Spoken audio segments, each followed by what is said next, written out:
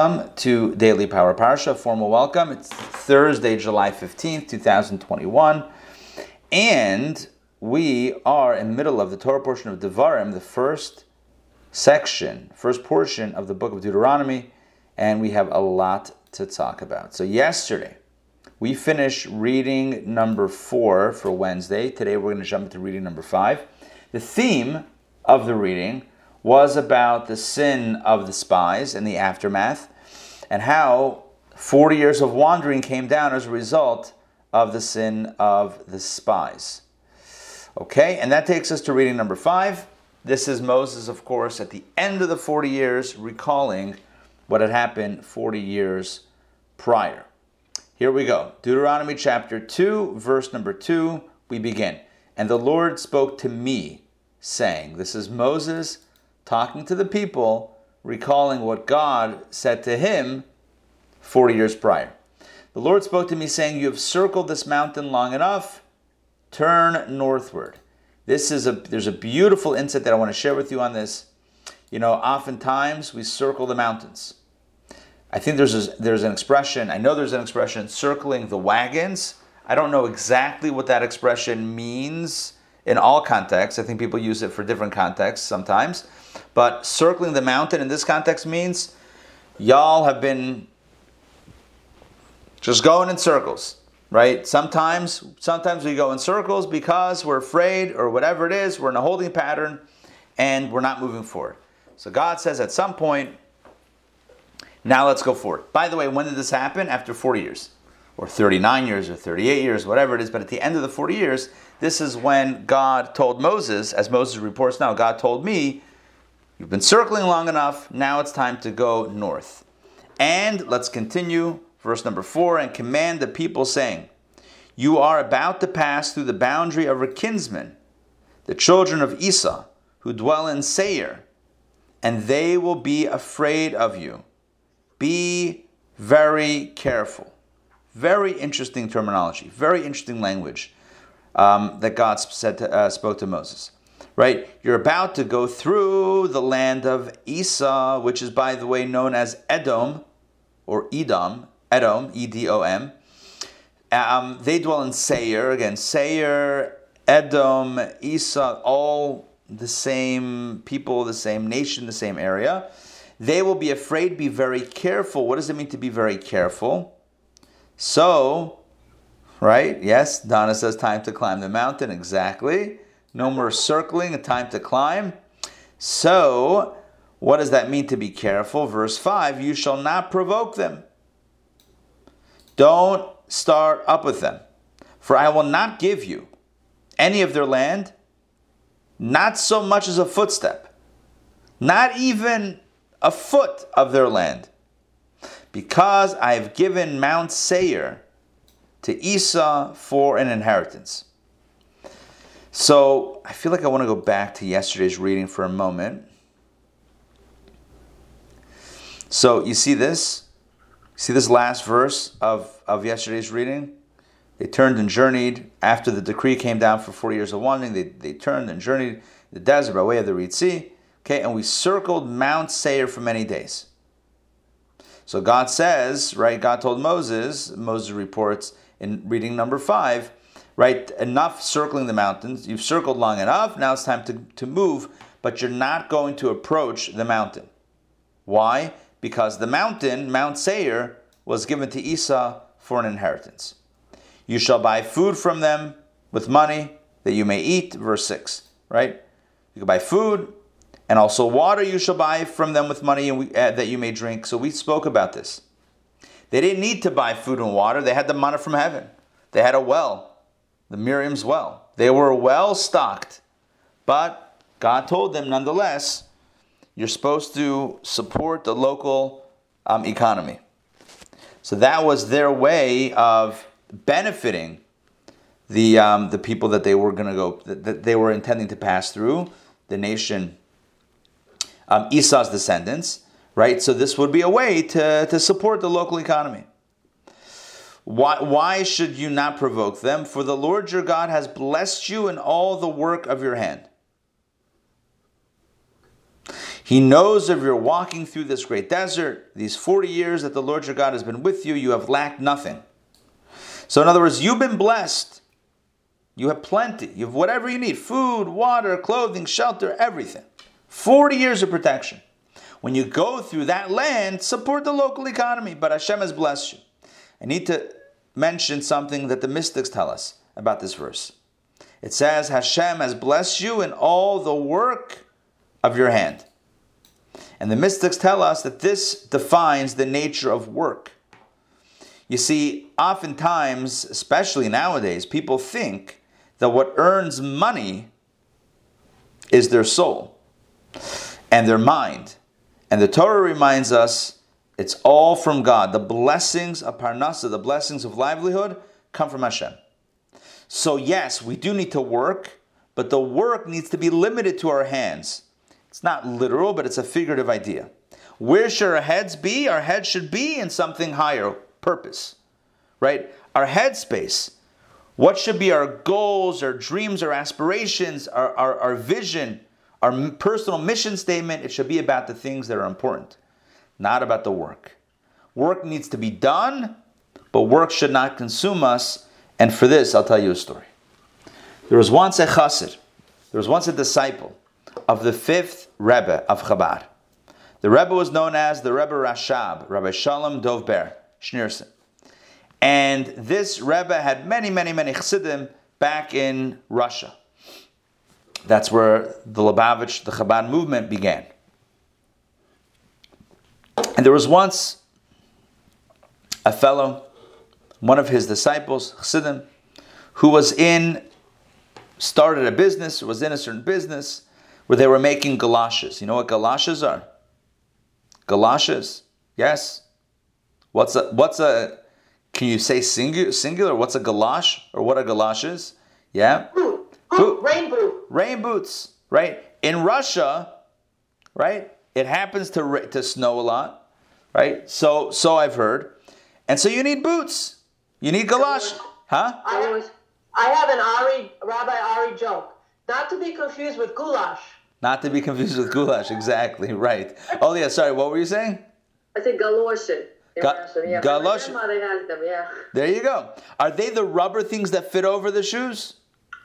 No. No. It's more like a just regular shoe. It's not even a boot. It's a short shoe, but it's just made of like rubber. Got it. Okay. So this fellow made galoshes, as we say in English, in America, whatever. But I think in Yiddish it was also like galoshin. Like that was the something like that.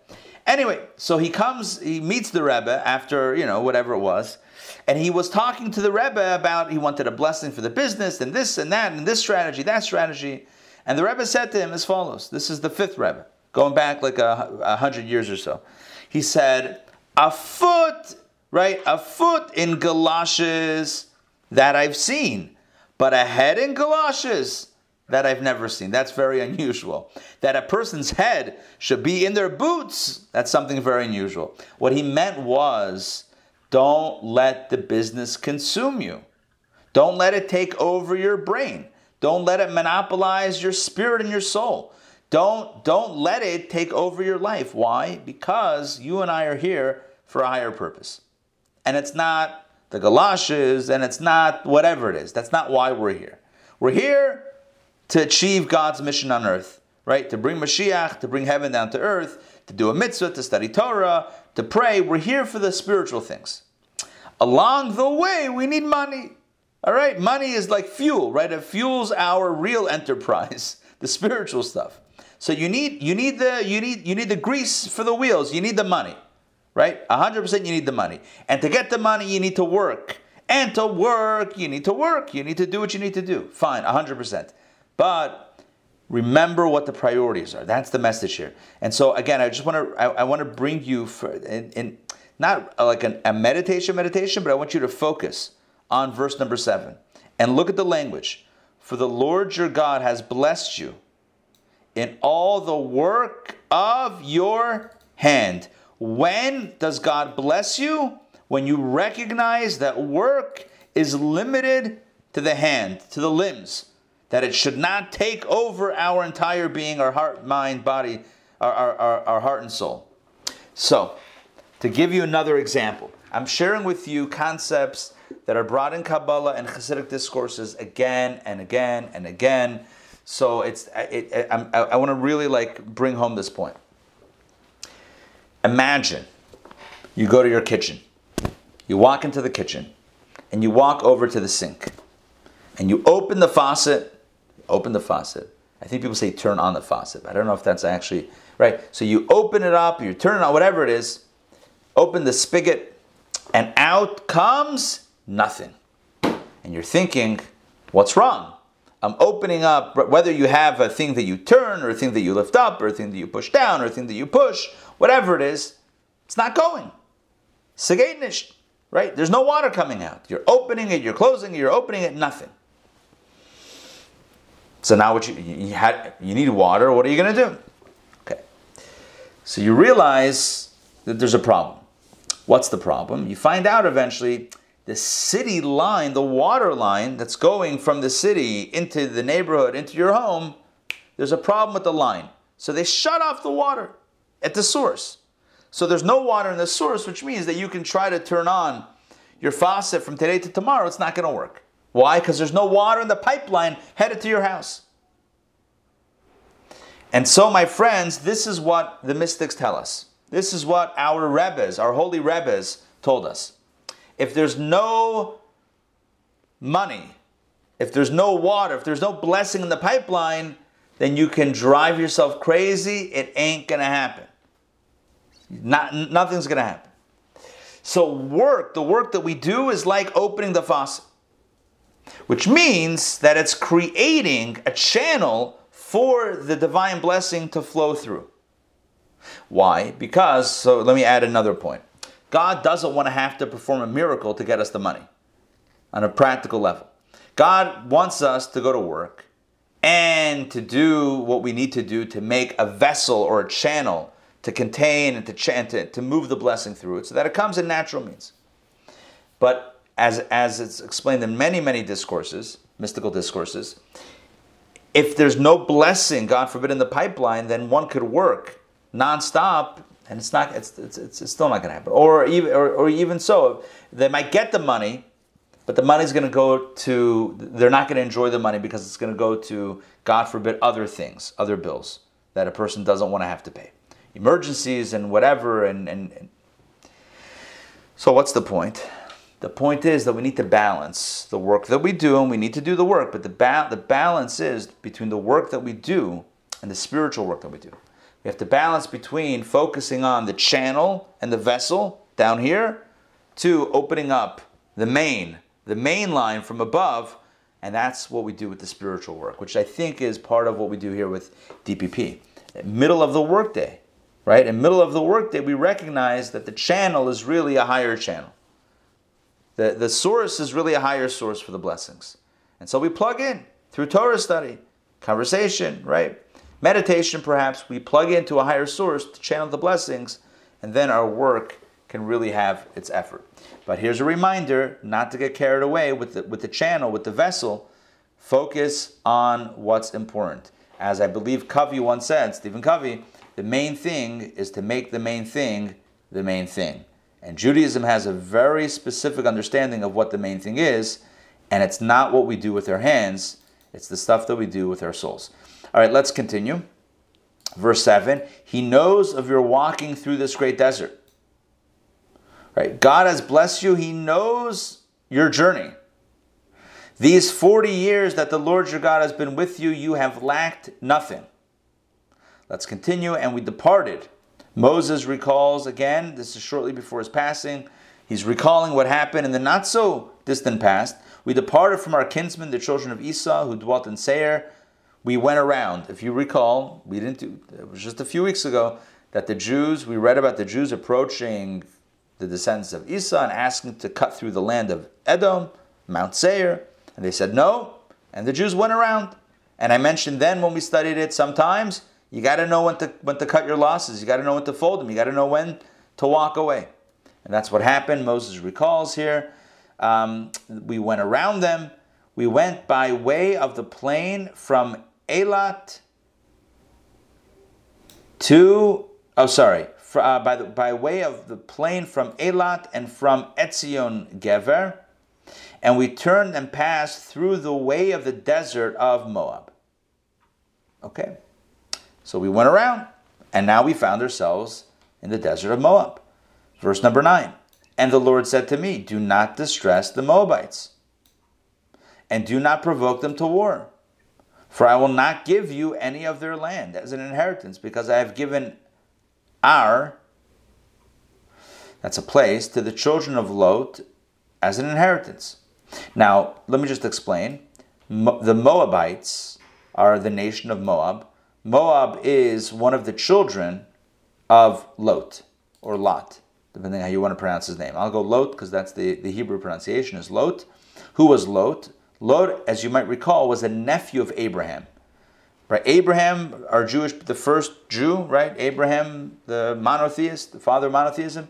Abraham had a brother who passed away at a relatively young age, and his brother had a son. So the son's name was Lot. And Abraham, when his brother passed away, kind of took his nephew Lot in as a member of the family. Eventually, the Torah says they got into a fight about the land, about the grazing of the animals, and so Abraham and Lot parted ways. And at a certain point in time, the Torah told us, this is back in the book of Genesis, that Lot lived in Sodom, and Sodom got destroyed because of the sins of the city. But Lot, because of his family connections, was saved by the angels. I'm just reminiscing about stories from Genesis, the book of Genesis. And Lot was saved along with his 2 daughters. So the whole city, really 5 cities were destroyed. That whole region was destroyed by God. And the only survivors are Lot and his 2 daughters. Well, they thought they were the only people left on earth. They thought it was like the Great Flood. Like when Noah, survived with his family and that was it. They thought that they were it. So his daughters contrived a plan to get their father drunk and to get pregnant from their father. And each one did. And thus were born, there were 2 daughters, so each one had a child from their own father. But again, they thought that they weren't correct, but they thought that the whole world was destroyed and this is the only way to continue the population. It was only that region, but they didn't know. There was no Twitter then to check in on how other things are going. So they had 2 children, Ammon and Moab. Well, Moabites are from that nation of Moab. By the way, Moab is an acronym for Me'av, which means from father. So, literally the name is the daughter saying, I got pregnant from father. Anyway, but that's for another time, discussing why the name was given in such a blatant way, so to speak. Getting back to the story, so God says, do not distress. God said, Moses recalls, do not distress the Moabites, don't provoke them, I'm not giving you their land, I've given it to the children of Lot as an inheritance. Again, Moab was from the children of Lot. Let's continue verse 10, the Amim dwelt there formerly a great and numerous people and tall in stature as the Anakim. Anakim were certain giants. Let's continue verse 11. They also considered Rephaim as the Anakim, but the Moabites call them Amim. Okay. Different nations, different people call them different things, but the Moabites called them Amim, and that's who we're talking about, Amim. And the Horites, or the Chorites, in Hebrew, the Chorites formerly dwelt in Seir, and the children of Esau were driving them out, and they exterminated them from before them and dwelt in their stead, just as the Israelites did to the land of their inheritance, which the Lord gave them. So here we have an interesting parallel between the children of Esau, descendants of Esau, driving out other people to settle their land in Mount Seir. And the Torah says, just like the Israelites, who are the children of Jacob, Esau's brother, right? That's what they will do to the nations that they encounter in the land of Canaan, which will become the land of Israel. So now, God said, this is all God speaking to Moses, reported later by Moses. Moses continues to quote God's words to him, now get up and cross the brook of Zered. That's what God said. So Moses says, so we crossed the brook of Zered. Let's continue. And the days when we went from Kadesh Barnea, that was the stop from where they launched the spies. The days when we went from Kadesh Barnea until we crossed the brook of Zered, in their approach to the land of Israel, numbered 38 years. So again, from when they arrived at Kadesh Barnea, they were supposed to go into the land right away, until they continued the journey and crossed the brook of Zered, 38 years. Until all the generation of the men of war meaning the men of the generation of the Exodus, expired from the midst of the camp, just as the Lord swore to them. So again, we have this gap of 38 years. It's really 40 years in total. So it's like year 1 was the Exodus year, then 38 years of wandering essentially, and then another year or so, whatever, another several months until they ultimately ended up in Israel. Let's continue. Also the hand of the Lord was upon them. In other words, the hand of the Lord was upon them, that generation that sinned with the spies. So the hand of the Lord was upon them to destroy them from the midst of the camp until they were consumed. So they died of natural causes, some died of not natural causes, until that generation died out. So it was when all the men of war finished dying from among the people. So when that entire generation died out, Moses tells their kids that the Lord spoke to me saying, today you are crossing the boundary of Moab at Ar. And when you approach opposite the children of Ammon, again, Ammon was also the brother of Moab. I told you Ammon and Moab, those two names, Ammon and Moab, those two names were the children of Lot, nephew of Abraham. Basically, mishpacha, family. The Jews were told not to touch family, not to touch Esau's descendants because Esau was a twin brother to Jacob, and not to touch Lot's descendants because Lot was a nephew of Abraham from the same family. So not to touch Seir, Moab, or Ammon. Once again, God says, neither distress them nor provoke them.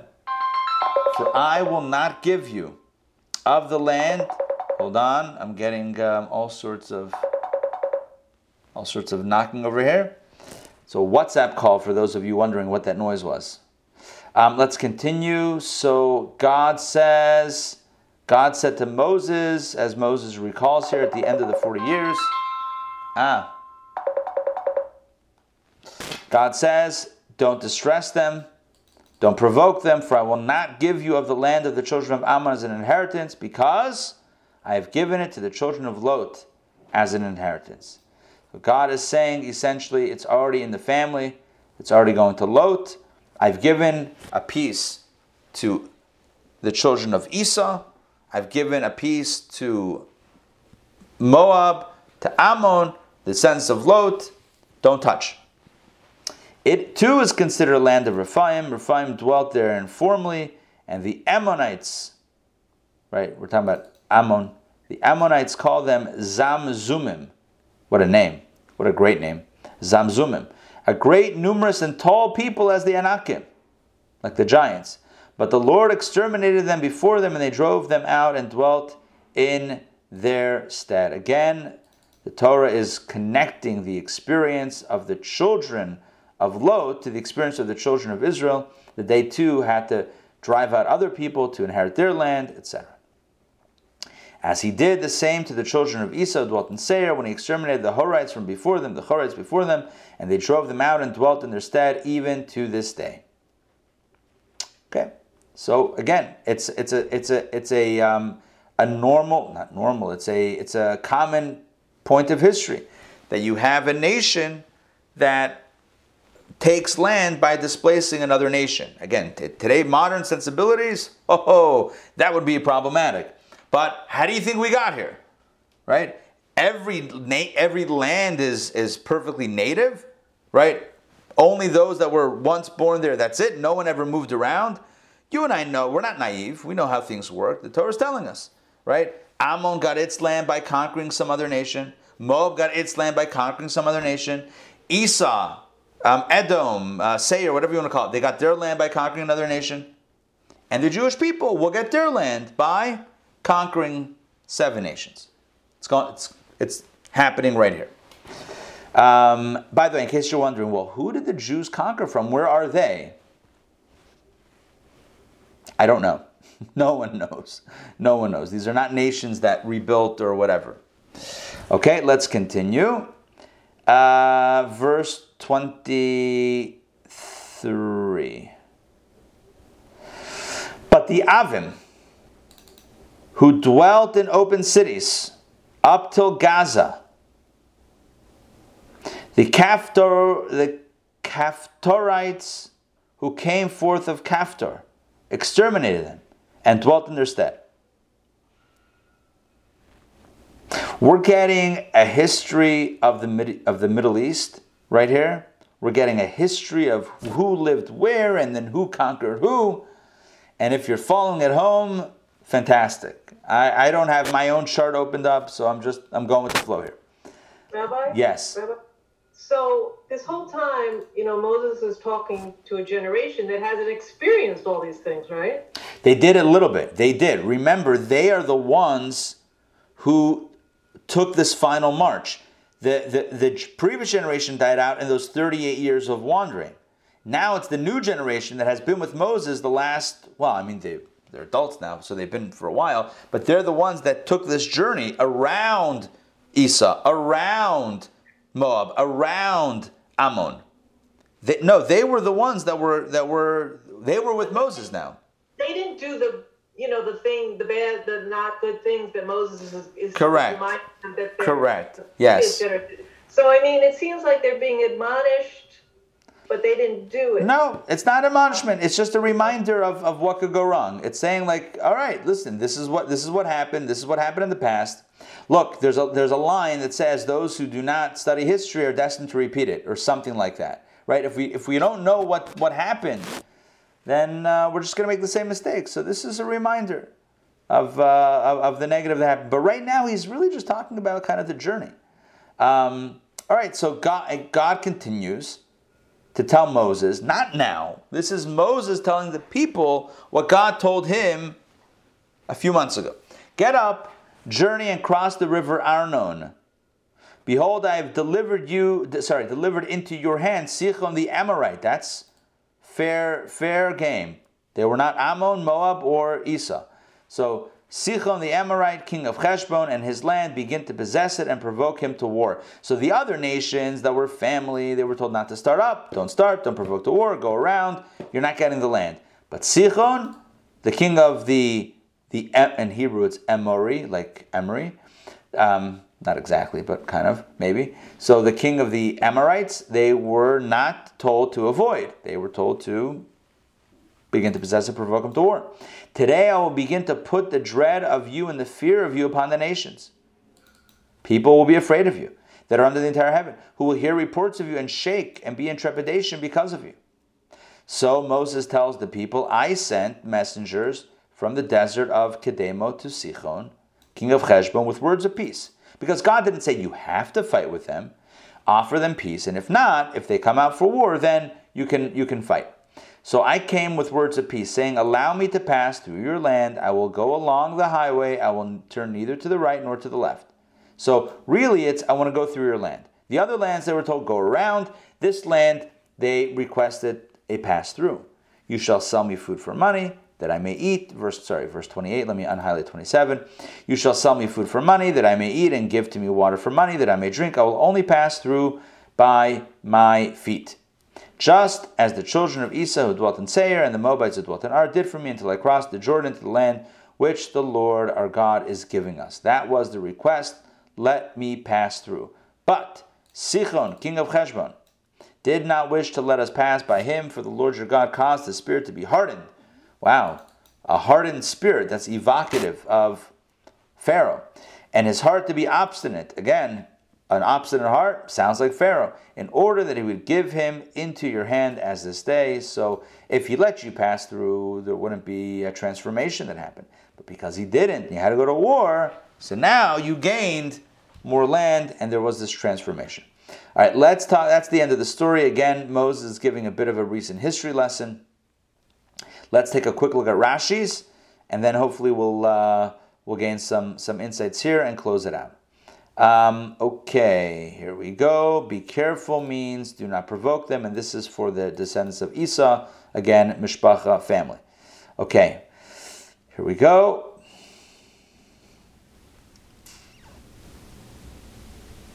Very interesting. I've given Mount Seir to Esau for an inheritance. What does that mean from Abraham? I gave 10 nations to Abraham, 7 of them for you, the 7 of Canaan, and the Canaanites, the Kenizzites, and the Canaanites, who are Ammon, Moab, and Seir. One of them is for Esau, the other 2 are for the children of Lot, as I mentioned before, as a reward for Lot, for going with him, Abraham, to Egypt, for keeping silent when Abraham said regarding his wife, she's my sister. He treated him, Lot, as Abraham's son to inherit part of the land. Basically, the Torah tells us that shortly after Abraham and Sarah arrive in the land of Canaan, the land that will become Israel ultimately, so there was a famine. They had to go down to Egypt. And in Egypt, Abraham was concerned that they would kill him to take his wife. So he said to his wife, Sarah, tell them that she's my sister. Lot was traveling with them as the nephew, and he kept quiet. He went along with the plan. So in the merit of him, being on board and doing what the family wanted, so he got rewarded as part of the family, the Abrahamic family, and he got a piece of the land of Israel, or the land at least, in that area right outside of Israel. And his two sons, Ammon and Moab, got land. Let's continue. Buy means purchase. We got that.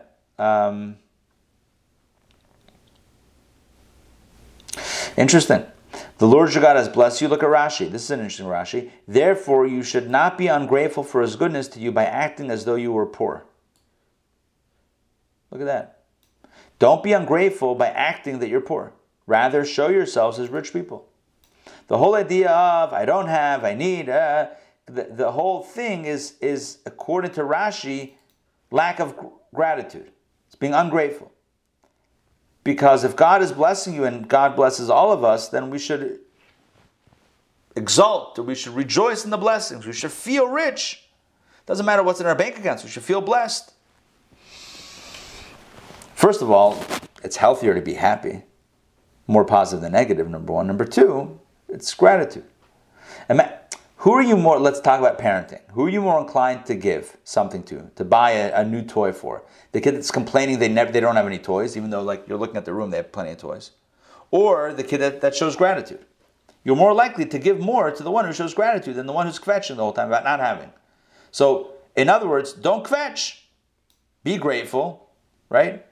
Carry yourself like a rich person. It doesn't mean buy a Bentley, buy a Tesla.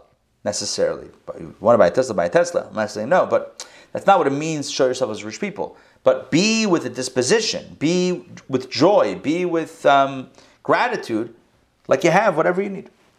Let's continue. Don't provoke them.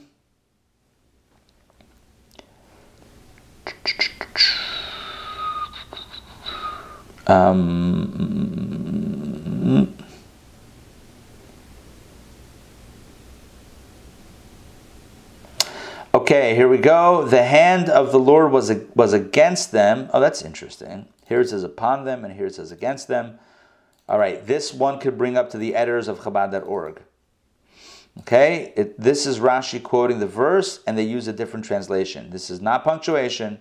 This is literally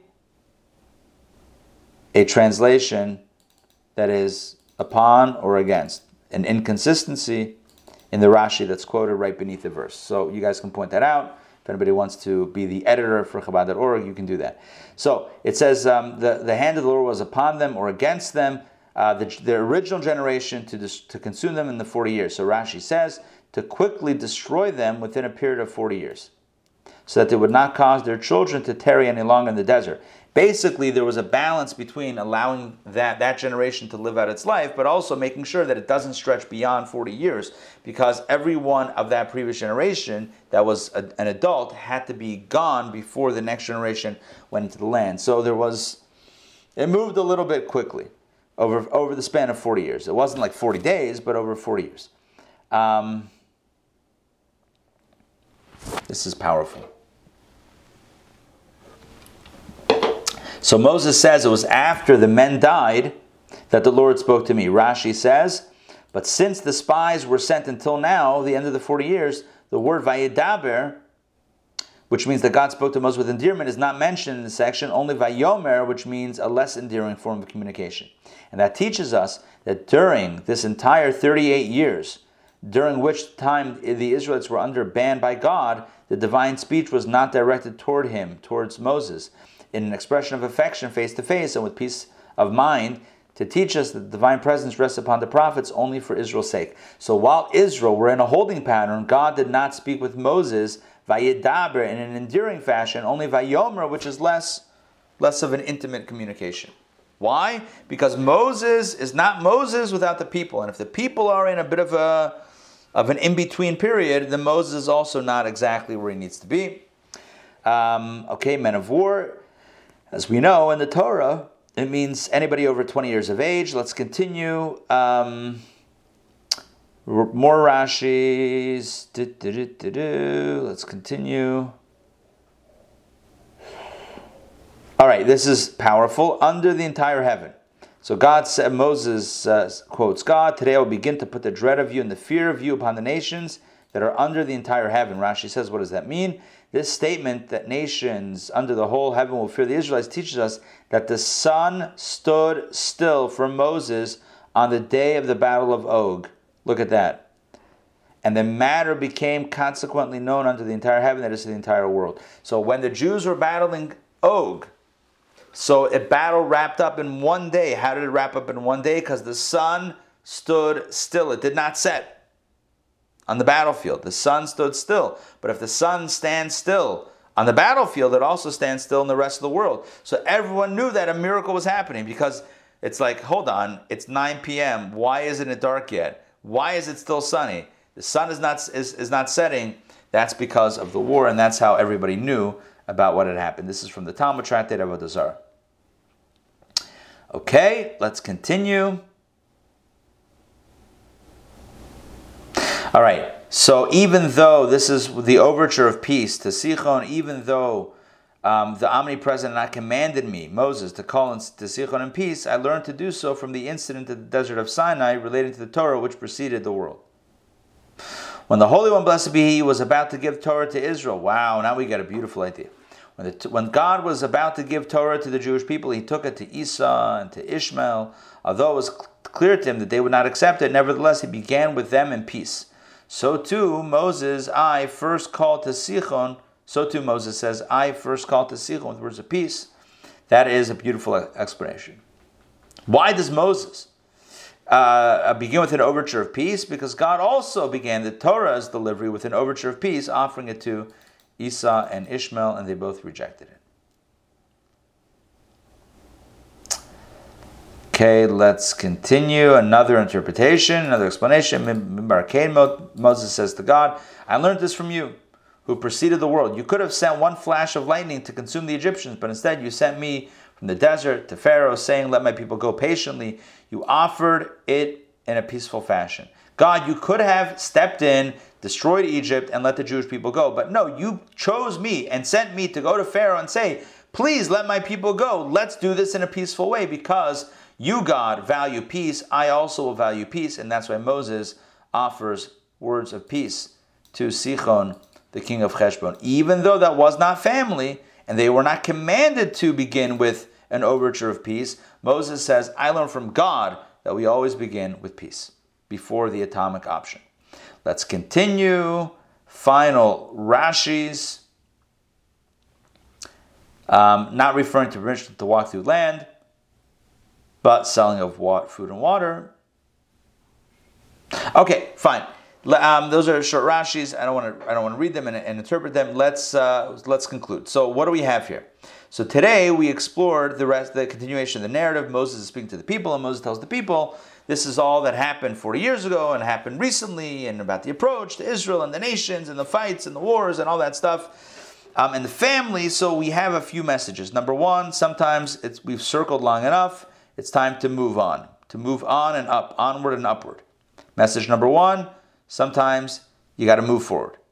You got to make a decision. It may not be perfect, but you got to move forward, and that's it. Number 2, second lesson that we spoke about is knowing who to avoid. I mentioned this a few weeks ago, but knowing not every fight needs to be fought. Even as you move forward, you don't have to pick every battle. You don't have to fight every. Pick your battles carefully. Sometimes it's better to walk away. Next, God blesses us in the work of our hands.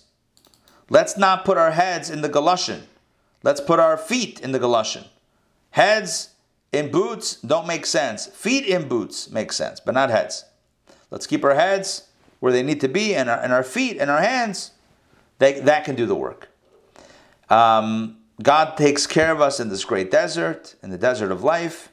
I didn't mention that. Didn't mention that before. Mention that now. And the journeys, not to mess with family, and overtures of peace even when they're not required, and that's a beautiful lesson for us all. Okay, my friends, this is it for DBP for today.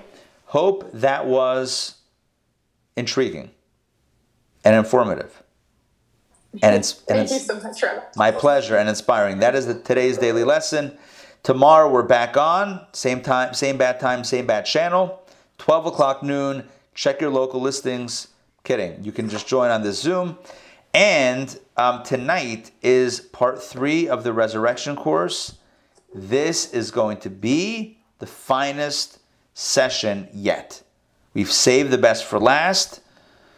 And the question is, why must there be death before eternal life?